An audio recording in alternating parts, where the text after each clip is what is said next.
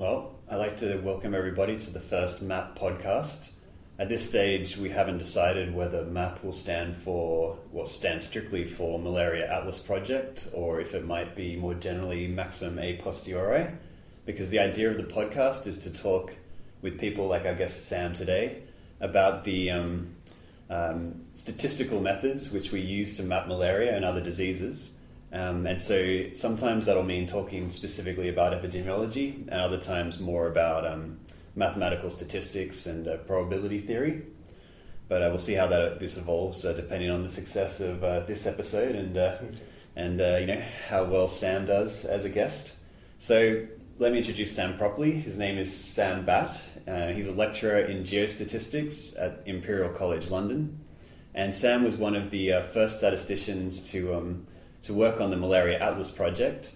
So he'll tell us a little bit about that, and then we'll get into a conversation about the type of statistical methods which Sam's been working with most recently, and how he's using those to improve our mapping of malaria. So Sam, welcome. Thanks for having me on. I'd like to start by asking you about how you came to work for the MAP team, and what your background was in terms of what you did for undergraduate degree and your PhD studies. So how you came to get into model-based geostatistics. So I change fields quite often, as I think many people have in the Malaria Atlas group. No one's really an epidemiologist or really a statistician. Everyone seems to come from somewhere else. I did my undergraduate in chemical and bioprocess engineering at Bhatt. Found that I really disliked engineering and wanted to change to something a bit more computational and a bit more technical. And did a master's in computational biology. It was a part 3 type master's at Cambridge, and really enjoyed that. And thought, I'd like to pursue some more research. And started a PhD in Oxford in statistical genetics, in viral genetics, which was a really nice field and allowed me to learn more technical details. But so that was in the zoology department? That was in the Department of Zoology, yeah, with Professor Oliver Pybus now. Right, yeah. And then that was looking at adaptation and very, very different type of statistics to the kind of stuff we do in MAP. But still, the main interest that I had was in stochastic processes. And like many people who love statistics, you start gravitating towards the field that you actually like, rather than just, say, doing an undergraduate in statistics and continuing in that vein for your entire career. And then I came to work with Simon Hay, one of the founding members of the MAP group, and with Pete Getting, the current head of the MAP group. That was as a postdoc? That was as a postdoc, yeah, and I was working on dengue.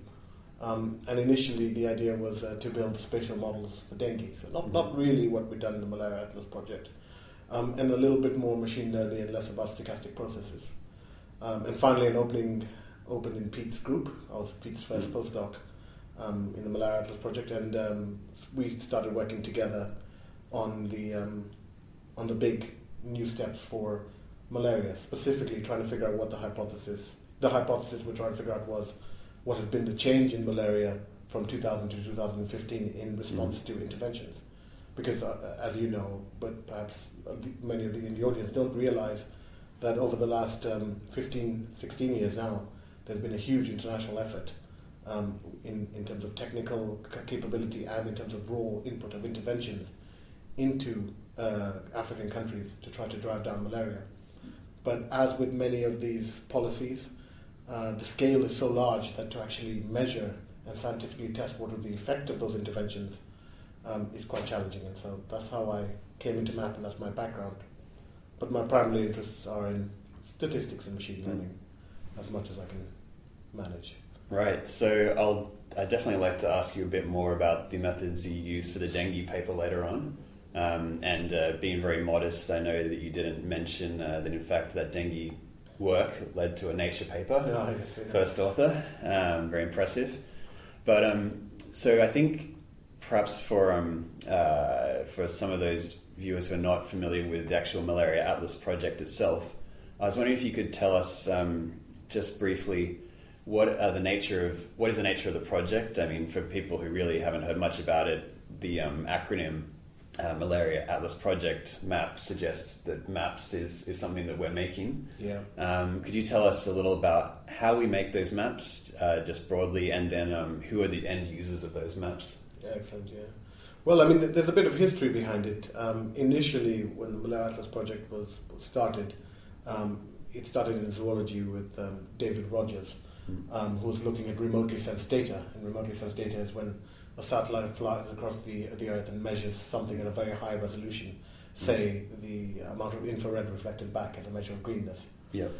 So the Malaria Atlas Project initially looked at the changes in greenness in the highlands of Kenya and tried to figure out, well, how was that linked with the resurgence of malaria. Following that, MAP started a huge data trawl effort where they tried to collect data from published data sources and from everywhere possible. And from that, the idea was to build a statistical model that could actually map out measures of malaria. Now, when I say malaria, that's a rather vague concept. What do we actually want to map? We need something that's epidemiologically relevant. Things like incidence, the number of new infections of malaria at a given time, or what they call the entomological inoculation rate, which is the number of times an infected mosquito bites an individual over a period of time. Definitely sorry, just to interrupt, that epidemiological inoculation rate was a fascinating concept for me when I came from astronomy to study malaria. So entomological inoculation is obviously the mosquito is the vector which inoculates with sporozoites the potential human host. Yeah. But when I was sort of from a quantitative perspective, when you start getting into malaria, it's fascinating to see the scale of the actual number of bites that is represented by the epidemiological inoculation rate. And indeed, in some places, you'll have the EIR is 500 bites per person per year. I think that's it to me seems incredible. And that's not 500 single mosquito bites. That's 500 potentially infectious mosquito bites. And that's the scale of the problem we're working with in Africa. And it's actually unbelievable quantity. What we do map out is prevalence, right? Which is when you go to a village and you sample the number of individuals using these rapid diagnostic tests. They just take a blood spot and they determine whether you have the malarial parasite in your blood out of the total number. So it's a simple binomial variable. When you look at that measure of what they call prevalence, which is the ratio of those two, or parasite rate, they're all the same term. It doesn't give you the understanding that EIR sometimes does in terms of you can have a prevalence of 100%, but that's still, again, based on the sample that you have there. And it doesn't tell you something about the force of infection in the same way that EIR does. So it is quite mind-boggling to have places which have 500 infectious bites per person per year. Absolutely. That's in the absence of any interventions, that's either your immune system gets it or you ultimately have to pass, which is a sad state of affairs. Yeah. Really. I mean, I don't want to get too sidetracked, but no. So the maps. We choose a measure which we use which map traditionally has been using prevalence, standardized to an age of 2 to 10 because that's epidemiologically relevant, and then we use Gaussian process regression and we build a bunch of maps, and ultimately those maps are predicted at a 5-kilometer resolution, and then they are disseminated to either other modelers to use it as a starting point for the force of infection. But more often nowadays we work directly with countries to actually give them an idea of which areas are high, which areas are low, and where intervention should be put in. We also use these maps to give big, large statements for the WHO. We're a WHO collaborating center, and try to assist the WHO by giving them information about what are the changes and what is the current state of affairs. So we contribute a lot to the World Malaria Report every year. Yeah. So for end users, it's a broad spectrum of people, like both the malaria control programs on the ground, as well as these supranational organizations like the WHO. And other research groups as well, which helps validate our work. And once you have a force of infection, you can then give it to a modelling group, such as they have at Imperial or at the Swiss Tropical, and they can then use that as a starting point to then run a bunch of simulations, which can then again feed back to countries. Yep. So it's all one big academic community that gets along pretty well. Yeah, certainly when we were up at the MMC the other week, which stands for Malaria Modelling Consortium, it was very interesting to work with the modelers and as far as deciding or determining what we could supply in terms of maps of existing transmission to support their studies and projections as far as how malaria might develop under different interventions. Yeah, the consensus and the whole international community's urge to move as fast as possible to elimination. It's really great, and I think the modelling does have its place in there, along with working directly with countries to actually get things done and get modelling products used. There's no point in just getting a paper out that none of the countries actually use, and it's just of academic interest. Absolutely, yeah. Yeah, so we've talked about the products which go into making the maps. We have satellite images, which provide things like rainfall, temperature, different environmental measures, or to be more precise, I should say proxies for rainfall, because as our geographers will point out, it's very difficult to construct a good measure of rainfall. In any case, we have these high-resolution covariates, and we also have measures of prevalence or perhaps some other different metrics like the entomological inoculation rate. And so we're going to take those two, and then the statistical model comes in what particular way? Well, the statistical model is Gaussian process regression, which is a huge method now in machine learning over the last 20 years.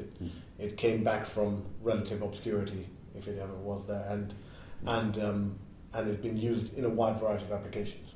Now, the reason that Gaussian process regression is so useful is that, first of all, it takes you have some data, and you have a likelihood that, say, describes that data. For example, when you have number of positive out of number of total malaria individuals, you'll use a binomial likelihood to describe that. But you want that likelihood to be parameterized by an observational model. And the observational model, we use the Gaussian process or stochastic process. And the Gaussian process is, in its formal definition, well, let's just go with the informal one just for the audience. You can just think of it as a multivariate normal. So it has an underlying mean, but then it also has a covariance function. And the covariance is helping to describe a similarity measure. That's what it does. So in the application for malaria mapping, we use that covariance measure to measure spatial correlation or spatio-temporal autocorrelation. Right. And the reason that this is so important is for malaria is that while you use measures of greenness and measures of urbanicity and all of these other factors to describe a certain mean prevalence, when you look at what's left behind there, there's still quite a lot of structure. And if you can account for that structure, then you can greatly improve your predictive capacity and improve how well your models can predict new areas. And so leveraging this spatial correlation or spatio-temporal correlation through a Gaussian process provides a very, very solid model for disease mapping in this context. And that's initially what was done in the Malaria Atlas project. In fact, the original Malaria Atlas project maps were looking just at spatial autocorrelation. They didn't include any covariates other than urbanicity. So this is going back to Pete's 2008 map? This is going back to, Pete and Simon's 2007 map. Yeah. And then, of course, the next iteration of it in 2010, I believe, was including covariates as linear terms. Right. So initially just using the Gaussian process purely to do all the heavy lifting, and then helping out subsequently with the covariates? With the covariates, yeah. I hadn't even appreciated that myself, actually. No, the beginning was just with the GPs. It's quite unbelievable, actually, yeah. And so, you use the Gaussian process to essentially get the spatial autocorrelation. But then you can parameterize a mean function on there as well, yeah. Yep. So how do you think our mapping has evolved as far as, certainly in this historical context, we started just with using the GP to do all this heavy lifting, and then we add the covariates to help improve our prediction of the mean. What do you think has been the most important developments? Without leading the witness, I'd perhaps throw my hat in the ring to say the INLA software has been particularly important. It's been particularly important. Yeah. I mean, when Pete and the original map founders started doing this Gaussian process regression, they were running into two of the most fundamental problems with working with Gaussian processes.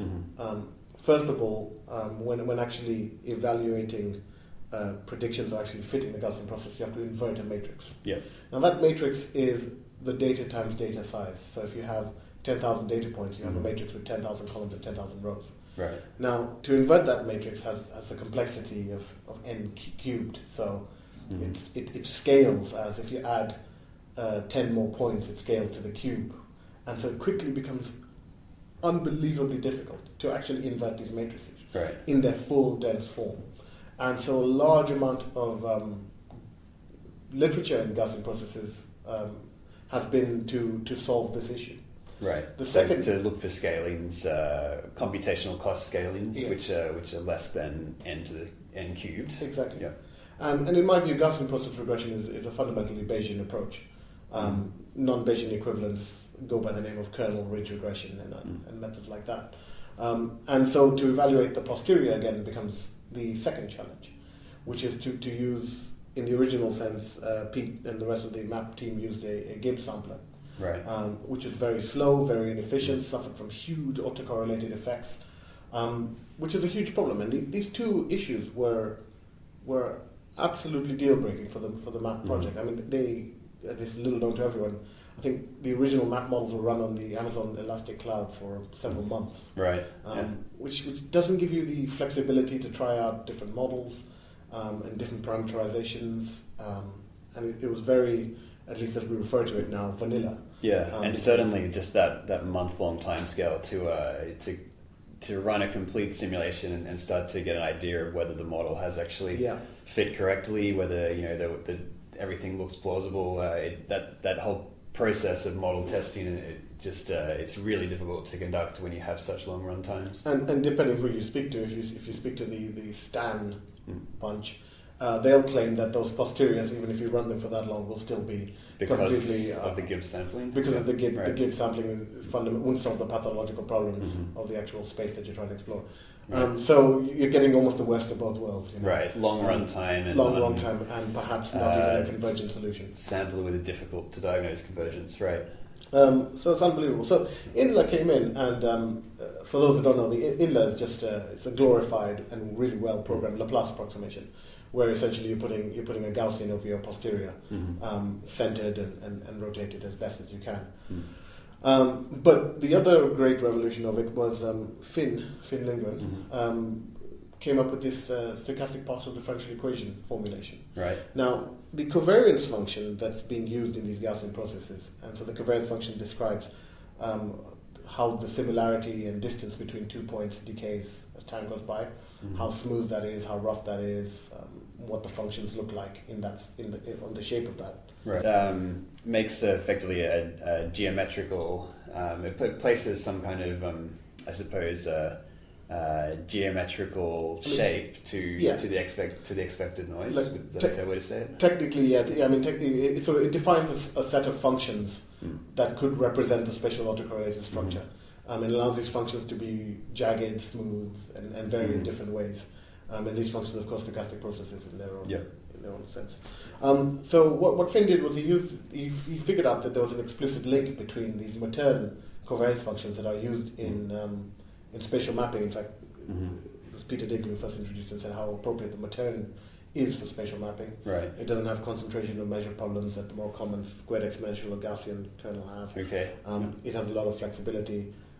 It's easier to produce a well-conditioned covariance matrix. Sometimes the squared exponential runs into some problems. We always have to put these jitter, but that's just something everyone ignores. Or another trick I've seen is to raise it to the power of 1.99 instead of to the power of 2. That's right. Yeah, just to get the matrix to be for the audience to be a positive definite, which is the requirement. For a covariance matrix. So Finn found the explicit link between a stochastic partial differential equation from Whittle and the Matern, and found that a weak solution to the stochastic differential equation, solved through Green's function, can be made to be Markovian. And so the solution to the stochastic differential equation at a set of nodes can then provide a skeleton for that actual maternal field with extremely high accuracy. Right. Now, there are a large number of benefits for this. First of all, reducing your problem, say, from 20,000 points to 500 nodes, and then simply evaluating the field at those nodes and then interpolating into different areas, reduces the dimensionality of the problem hugely. Right. And this is an absolute game changer. But also, the interesting statistical part of this is that Finn's SPDE model was a generalization of the very famous BSAG model, right? The conditional autoregression model, except in continuous spaces, something that I think BSAG would have loved, and I think Finn thinks so too. Yeah. And so you can then use Gauss-Markov random fields, which have a large number of very, very good computational properties, and help reduce down that complexity of O(n) cubed to something much, much less. Right. And you can truly keep following this down the pipeline and in some way have really close to linear properties with the SPDE model. And then the SPDE model can be made into spatiotemporal models, and in INLA the way they do this is through Kronecker products. But there are you can do a Kronecker product with many other different functions, but generally in INLA it's done through the AR1 function. Last night I was boning up on my INLA knowledge, and in fact I had a look at this 2017 paper, which is something of a review. The review. Yeah, just came out. Review is right. So Havad Rue is one of the first author, and that was interesting because first of all it gives a very good summary of some of the recent fantastic paper, recent applications of INLA in disease mapping, but also various financial or other types of studies looking at map making and also time series modeling. But one thing that I was reminded of again that I tend to forget is the just how efficient the Laplace approximation is in scaling, in terms of scaling with number of data points. So for this under an IID sampling scenario, which of course is unlikely to be the case for a true spatial mapping problem, but just for the vanilla example, it's the convergence of the Laplace approximation is in power n, or of order n, which is quite impressive compared to ordinary Monte Carlo. It is root n convergence. Yeah, it's pretty great, and there are nice properties of it. I mean, there are problems with it when you're fitting Gaussian likelihoods. It's wonderful. Yeah. When you're fitting non-Gaussian likelihoods, this is where the nested part comes in for the INLA. It's not just the standard vanilla and Laplace. And it still does work very well, but unknown to most, and I think Peter Diggle will be the first one to say this. It does require a lot of expert knowledge to get the tuning right. You really have to be looking at whether your Laplace approximation is actually representing your posterior well in terms of coverage and in terms of the point estimates. So this is what this tuning is what's gone into the INLA code for the most standard or the most common geostatistical models, right? Exactly. Within this family of binomial GP regressions, linear predictors, I think much of that fine tuning has been done. It has been done, and that's great for the end user, so they don't have to worry about it. But I mean, a huge amount. The appreciation should be that a huge amount has gone into the actual software to actually make it friendly for users to use it. I mean, the only problem with it is sometimes the flexibility can be there because it is a general package. And there are a large number of models, but you're restricted in terms of how far you can go with that. But I mean, as we've shown, you can go very, very far with it. Right. And ultimately, it's not that difficult to code up. Given that a lot of the libraries are already covered up by Hoved, Dan Simpson, and Finn, and the whole INLA team. So, other than the use of software like INLA, what other methods have you been exploring to combat these scaling challenges with the covariance matrix? Well, so with there's two issues. There's a third issue I should add, other than just evaluating the posterior and the scaling of the matrix. The third issue is actually the predictive power of these models. Right. In that, when you're fitting a normal MBG model, I say MBG, model-based geostatistics model, the original models that we did in the malaria project, or you're fitting just a generic INLA model. So just to be clear, generic MBG model would be linear covariate predictors plus a Gaussian process plus the covariance function, for the residual noise. So you can just think of it as a linear model but then jointly fitted with a covariance added on there that allows Bayesian shrinkage. Yeah. Now, there are, of course, huge deficiencies with the linear model. For some problems, like onchocerciasis, for example, a linear model is an extremely good fit. Then when you add in the covariance matrix, you can get some good results from that. But if you're, say, trying to use model-based geostatistics for mapping HIV, for example, right, you're going to find very, very large deficiencies with the linear model. Because what you're really trying to map is a very complicated, non-linear interacting function where the covariates coming in, such as urbanicity or aridity, are going to act as proxies for socio-demographic phenomena that you don't actually have data to measure. And so the standard linear model takes a linear basis or linear covariates and then fits a covariance function to it.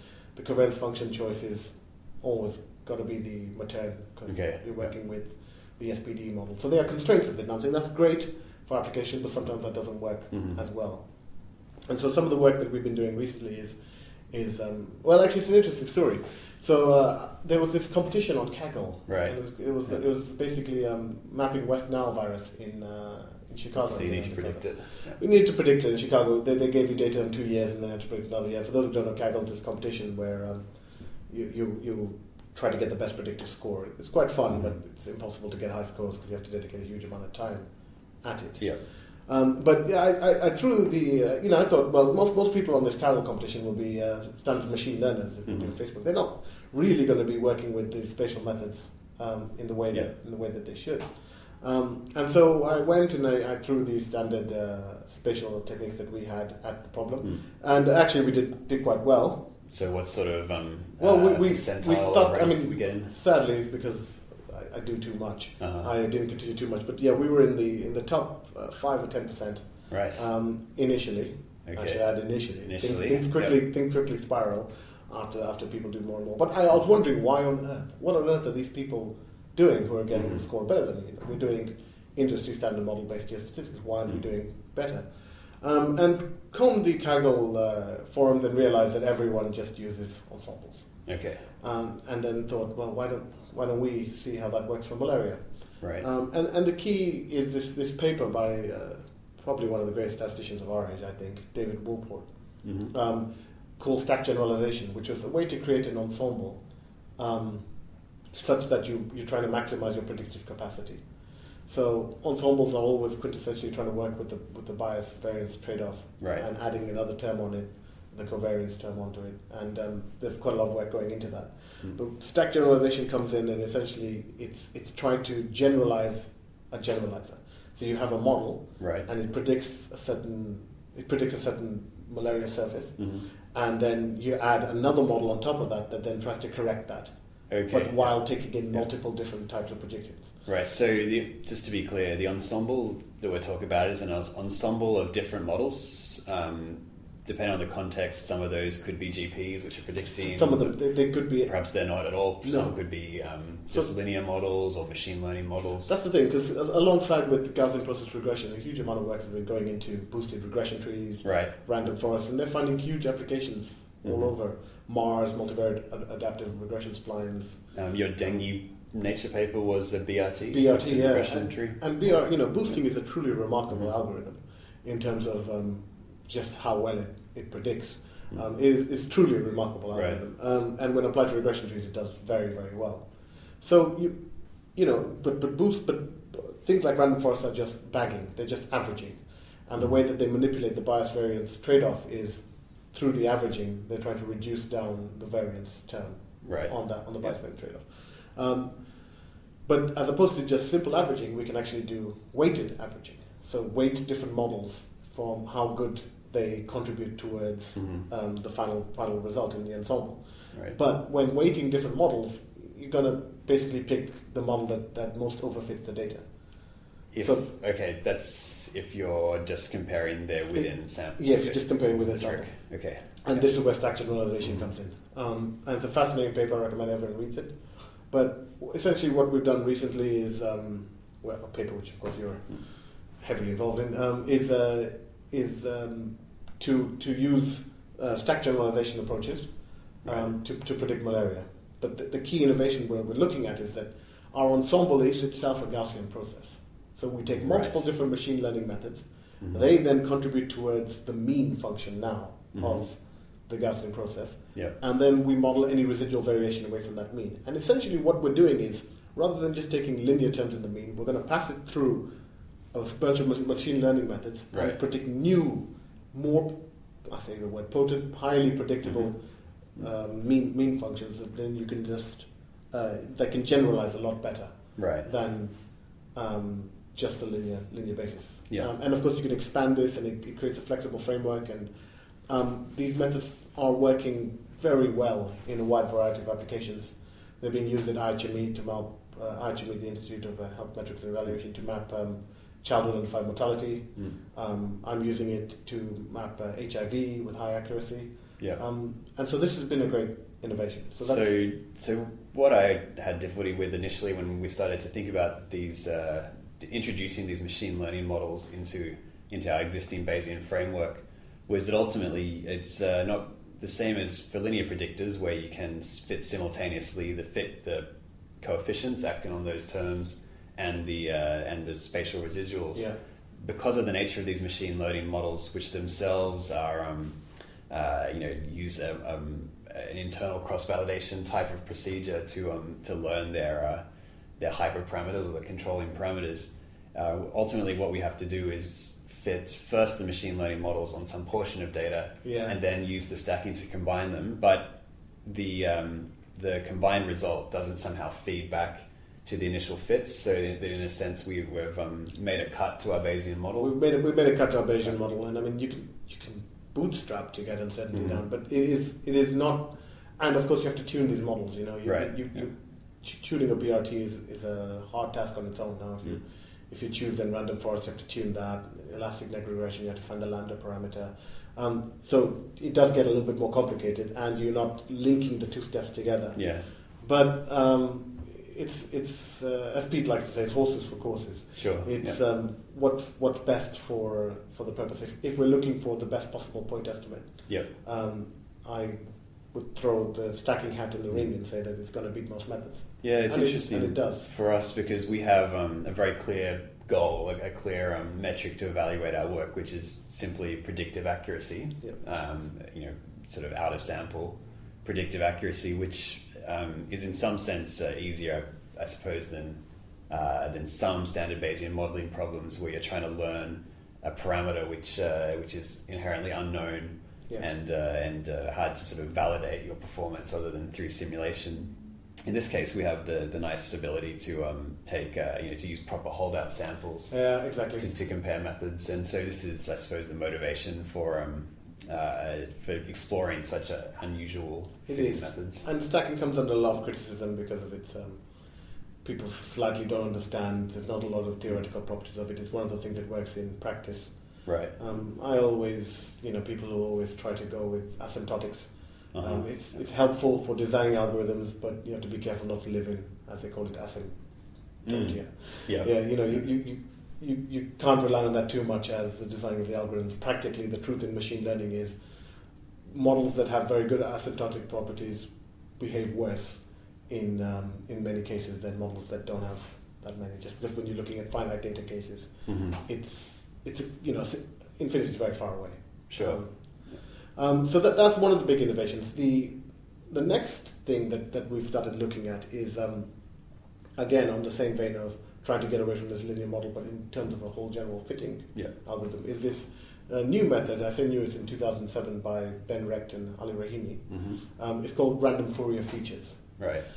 Now the idea is that if you're deriving a point estimate for a Gaussian process through, say, a ridge estimator, kernel ridge estimator, you can solve the optimization problem in either the primal or the dual space. So the primal space is what people are most used to seeing in terms of linear regression, least squares. The dual space ends up getting a big matrix that you have to invert, but has quite a lot of nice properties with it. Now, in the days of small data, where these methods first came about, the dual space was fine because there wasn't enough data. It wasn't presenting problems to actually have issues with matrix inversion. But there's been a wholesale switch now to looking at methods in the primal space now. Now, how random Fourier features come in is they're saying that, well, okay, we have a certain kernel, and kernels and covariances are the same, right? We have a certain kernel, and that kernel is defined by a positive definite function, right? Now, Bochner's theorem says that any positive definite function admits a spectral density. Right. And to get that spectral density, we can evaluate it using a Fourier transformation. Okay, so this is a representation of the covariance it's a set of features or a set of bases space. In Fourier space. Now these features, we have that integral, that annoying integral to solve in the Fourier transform. Mm-hmm. But as with everything in computational stats, we just Monte Carlo approximate that integral, and that's all that this. I don't want to belittle the achievement; it's a fantastic achievement. But that's all that Fourier features is. Right. So it's sampling modes from the Fourier space exactly randomly. It's sampling from the spectral density, and then using those spectral densities to essentially evaluate the covariance. Right. Yeah. So what that means practically is that you have this covariance function or this Gaussian process or this kernel, and you put it through a random Fourier black box. Say that now, you can read up on the paper and read more about it. And then it's basically a bunch of signs, an addition of sines and cosines in solving the Fourier integral for the e to the I, but then you drop the complex part, you just keep the real parts. But all that does is it translates this kernel into a set of basis functions or a set of features. Right. And then you just learn those features by linear regression, and you add a regularizer, so ridge regression on it. And so this simplifies the problem hugely. There's a lot of people who can't get their heads around Gaussian processes, right? But know linear regression very well. Yes. Yeah. And of course, there's no reason why you can't do Bayesian linear regression. I should say, and have very fast tools for doing a linear regression model. Very fast tools, from the pioneering work of Boyd and others. There's amazing methods to solve this. And what we do now is I put all of this into Google's platform, TensorFlow. Right. Yeah. Which again is GPU compatible and can deal with these large bits, and we can solve this using gradient descent now because we can easily batch the problem in terms of linear regression, and so that's fantastic from our viewpoint because we can sort of now look at kernels which are 30 or 40 dimensional. Everyone looks at space and time, right, and thinks, well, that's how you define a covariance function. But why not space, time, and greenness? Like ultimately, you're regularizing the problem. And you're using, Matern kernels which have a student T spectral density and have good concentration properties, so you can actually evaluate these functions in 10, 15, 20 dimensions. Right. And you get much better predictive capacity, but you also introduce spatiotemporally varying covariance by the very nature that you have this interacting, non-separable spatiotemporal covariance function. And this is fantastic, and it's something I think that nobody really does in the field. Because a lot of people's INLA is inextricably linked with the 2D, and then you can make it into a temporal phenomenon. So everyone thinks that autocorrelation should only be this two-dimensional phenomenon.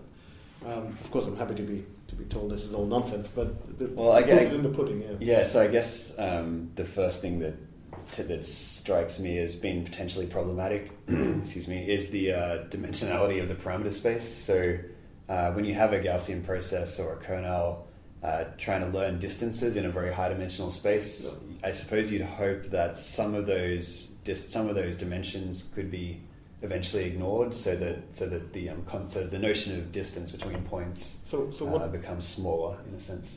I mean, there's quite a lot of work in deep learning about this. It's the recursive dimensionality issue. Like, how do you actually evaluate this kernel? All local kernels, ultimately, anything other than deep learning suffers from the recursive dimensionality, and all local kernels will suffer from that, right? The key thing here is that we regularize the problem, and so that we're actually not looking at that huge 30-dimensional subset, we're actually looking at a subspace, thanks to the regularization of it. And this regularization actually works very well, and in practice it works very well. Right. And is it a Bayesian regularization, or is it or would I imagine a heuristic one based on some kind of cross-validation? Currently, in the TensorFlow you could do both. Right. Currently we're doing frequentist. Okay. But you could just put normal priors on it and evaluate a posterior using Hamiltonian Monte Carlo, and and do Bayesian regularization as well. There's no problem with that. They're the same. But the other key is that in the work that we do automatic relevance determination. This is where you shrink the length scale across either of the dimensions for their importance. But I funnel that shrinking through, because the shrinkage have to be positive. Right. I put them through the reticulated unit, which is just a reticulate function is the max of 0 in x. And so it's just a straight line that then has a discontinuity at 0. And people in deep learning use this because it promotes sparsity in neural networks. Right. And again, it promotes sparsity in the bandwidth parameters. So if there's truly an insignificant dimension, that can just go down to 0 and be regularized out, right? So you end up with both regularizing your actual function to prevent it from being too complicated in those two dimensions. You put reticulated units in to regularize, not really regularize, actually not regularization, but you put that in to encourage sparsity in the bandwidth. Yeah. So it sounds sort of like an L1 sparsity penalty that you're achieving more with a sort of a secondary processing step. Yeah.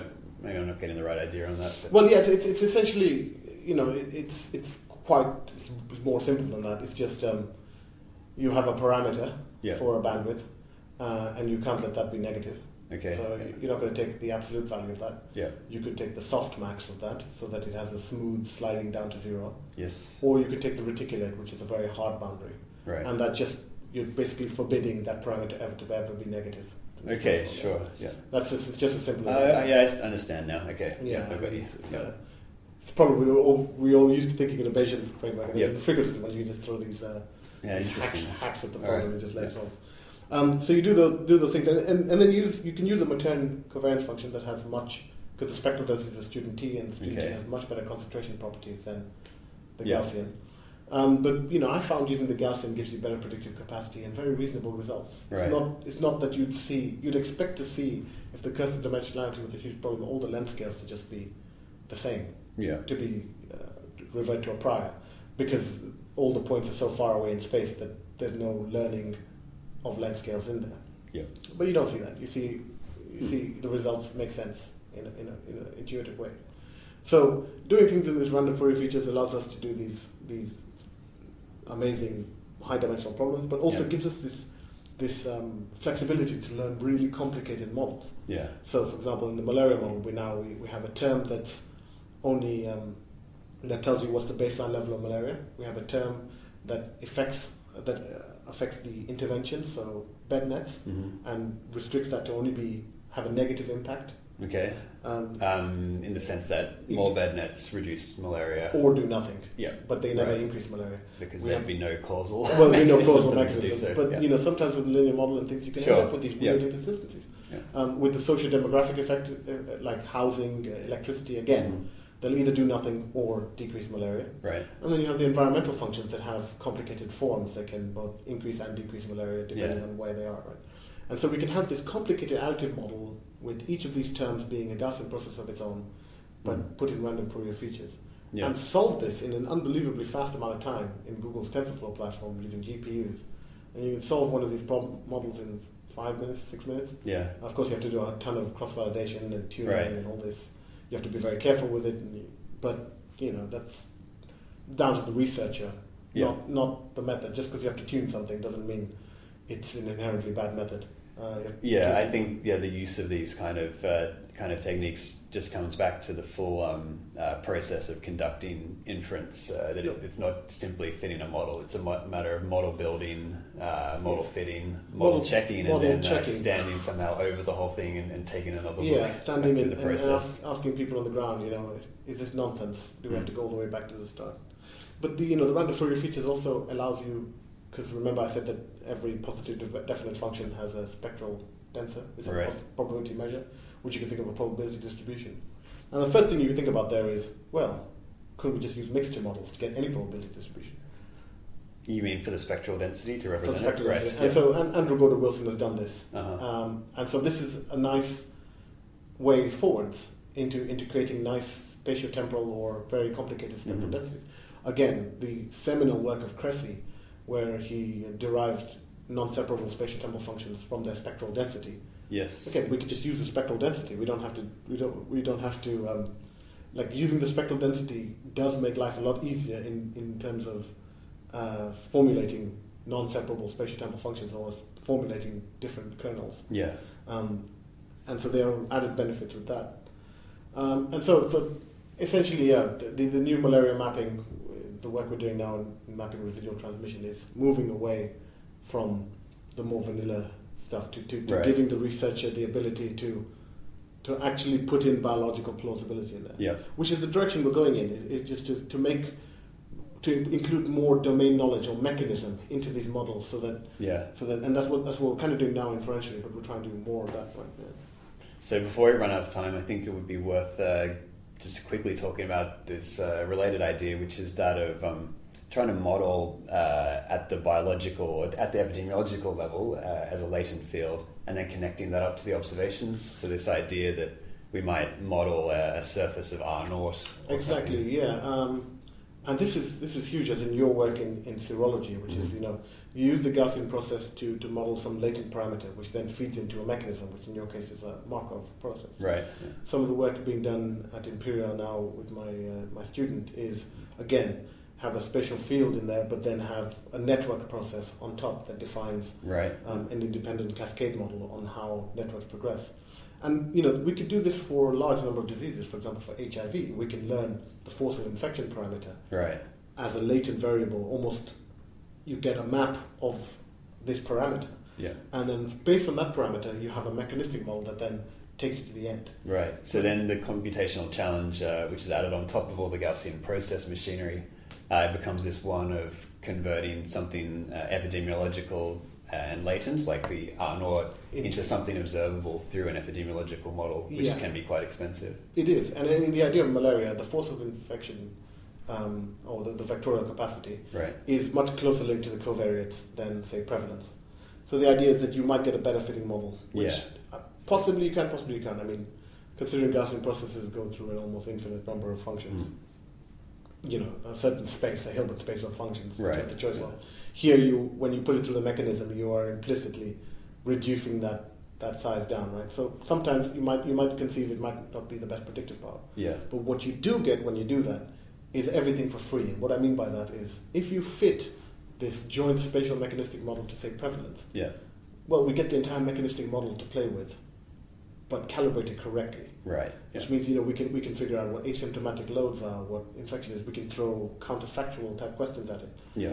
And so that is the direction that I think spatial mapping must go in, and will go in. Right. And it's already being done in various veins.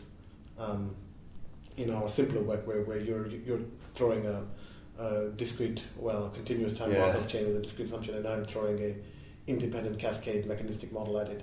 But the idea is still, is to connect to a mechanism, and so the likelihood is it's more or less a mechanism, and then the process is still this GP or a stacking or a random Fourier feature or whatever your favorite learning method is in there. Yeah. And so this is the exciting part of the future that sort of we encourage people to join the MAP family and